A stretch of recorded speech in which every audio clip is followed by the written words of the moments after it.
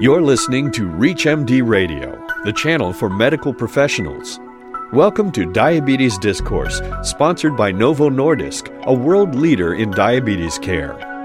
Here's your host, Dr. Stephen Edelman, founder and director of Taking Control of Your Diabetes, clinical professor of medicine, Division of Endocrinology and Metabolism, University of California, San Diego, and San Diego Veterans Administration Healthcare System. And I am Dr. Timothy Bailey, sitting in for Dr. Stephen Edelman. What is the impact of California's Sweet Success program on the treatment of gestational diabetes? Joining us to discuss recommendations in the diagnosis and treatment of gestational diabetes is the chairman of the Department of Reproductive Medicine, Division of Perinatal Medicine at the University of California, San Diego, in San Diego, California, Dr. Thomas Moore. Dr. Moore, welcome to ReachMD. Glad to join. If you could just take a moment to define the difference between pregestational, gestational, mild diabetes in pregnancy. Well, it's a curious thing that women who don't have diabetes during their non-pregnant lives, many will develop, as many as 10% will develop a condition that looks for all the world like diabetes during pregnancy. And this condition includes having high blood sugars, and unfortunately, when the baby is in there and the mother has high blood sugars, there are a number of adverse effects, including helping the baby grow too fat.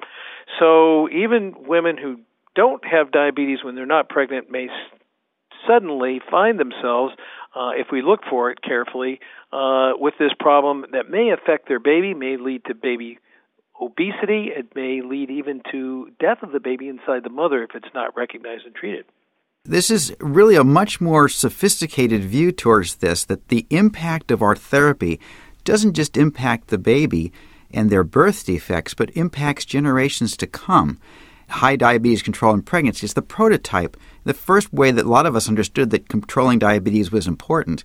But if you could just update some of our listeners on the more recent study by Dr. Landon in patients that had normal fasting glucoses. Well, I think we recognize that women who had diabetes before pregnancy were at risk for having babies with birth defects and so forth. And so the importance of care just before and during pregnancy of good glucose control was very important for that child's health. But it's only recently that we became aware of how treatment of gestational diabetes, which occurs only during pregnancy, and milder form of diabetes still has an impact on health. We know now that babies exposed to diabetes only during pregnancy have a much higher risk of developing infant, childhood, and adolescent obesity, and all the other things that can go along with that, including diabetes themselves, hypertension, and what we call the metabolic syndrome. So that recognizing high glucose states during pregnancy and applying treatment, if you could apply an effective treatment, could reduce a lot of disease and adversity for children and adolescents later. So we've known for a while that it was better to treat gestational diabetes or diabetes occurring only in pregnancy for people with significantly high blood sugars. But it's only recently that we became aware of the more minor forms really could have an impact. And so Dr. Mark Landon and a group of 14 centers around the United States decided to treat women whose fasting blood sugars at approximately 26 to 28 weeks, two-thirds of the way through the pregnancy, whose fasting blood sugars were normal, but their response to a high glucose drink were abnormal. But this is considered a milder form. Now, the patients were put into two groups, one receiving treatment, which I'll describe in a second, and the other group that were managed with standard care and no attention was paid to their blood sugar control. So the intervention group that were receiving treatment, 93% of them never needed more than dietary instruction, adherence to diet, and checking their blood sugars usually 4 to 5 times a day, and before when they get up in the morning and then after each meal. So that was the intervention side, and then we compared them to women who just tried to eat normal pregnancy-type food and be as fit as they could. And then at the end of the pregnancy, the outcomes were compared. Now, these are patients, just to clarify, these are patients that previously we have not been treating. We have, some people have not been treating. The controversy was whether treatment was worthwhile or not, and many experts even felt that patients with that level of sort of minor glucose abnormalities, it was not worth treating them. I see. That's a very important point. Could you tell us exactly what he found? Well, so the mothers had different outcomes in that the women who were receiving dietary intervention and checking their blood sugars had fewer C-sections. They had fewer labors that required C-sections. But most importantly, is the results that we got from the babies is that the likelihood of having a fat baby was cut almost in half. The likelihood of a baby being injured in the process of birth because of being too fat was cut in half. And a lot of the downstream effects in the newborn intensive care unit were reduced in the babies who received treatment. And most importantly, when they measured the fat mass in the treatment group compared to the normal pregnancy group, there was a marked reduction in newborn fat mass. Amazingly, to me anyway, is that they also looked to see were there babies that didn't grow enough, that maybe the treatment had an effect on small babies, and there was an equal number of small babies in the trial. So the upshot, I think, for many of us is that we have a even in mild cases of glucose abnormality, you might consider treatment, and now we know that even something as simple as dietary intervention can make a big difference in how the baby starts extrauterine life. Well, if you're just joining us, you're listening to Diabetes Discourse on ReachMD, the channel for medical professionals. I am Dr. Timothy Bailey, and I am speaking with Dr. Thomas Moore. We're discussing the diagnosis and treatment of gestational diabetes. This is just an amazing piece of data that you've just given us. Could you tell us about how this is being incorporated into guidelines for healthcare providers? Well, so the real question is, who's at risk for having a fat baby? And as a matter of fact, as it happens, women who are fat and even don't have diabetes may have more fat babies. But really looking to see, is there a way to start babies out on a better footing with less fat? Some other studies have been done looking at what kind of blood sugars would be at the start of the last third of pregnancy would be indicative of developing excessive fat.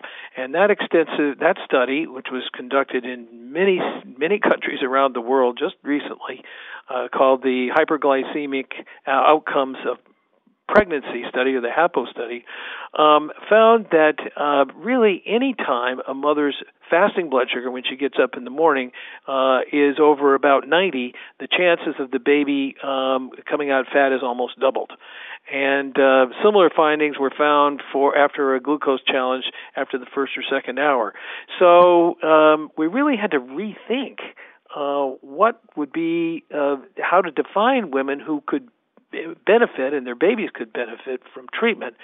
And so the old-fashioned system of that we've used in the United States, where we give a glucose challenge and we demanded rather high blood sugar values before we would start treatment, now have been significantly reduced, so that we have much lower thresholds for blood sugars that we're looking for when we do these glucose challenges at 24 to 28 weeks, and so that we include a larger number of babies that are at risk for getting fat inside their mothers. How should we be doing things differently in our practice? How should we screen? Well, first of all, I think we finally have a screening method that will be used over the globe. And prior to now, really most European and really Asian countries have used a 75-gram glucose challenge that requires fasting overnight and then a 1-hour and 2-hour test after that. In the United States, for various reasons, we've used a two-stage test. So first a 50-gram challenge, and then if that was abnormal, we went to a three-hour test with 100 grams. We're now all going to switch.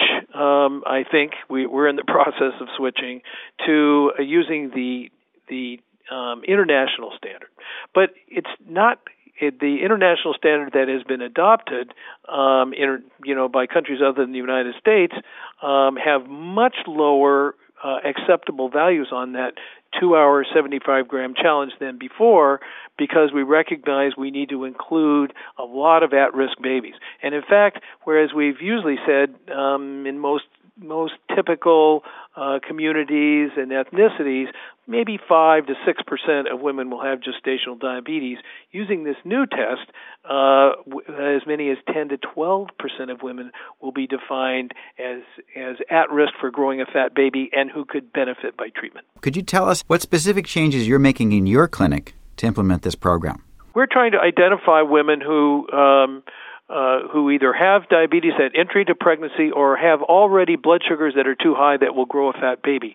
So we're ordering a hemoglobin A1C at the first prenatal visit, a fasting blood sugar, and to test to see if type 2 diabetes is there or if there is intermediate elevations in hemoglobin A1C. If we find the hemoglobin A1C elevated but not greater than 6.5, we will offer them dietary counseling immediately, and then everyone will begin getting the 2-hour, has already begun at our place, getting the 2-hour 75-gram glucose challenge using the new lower values.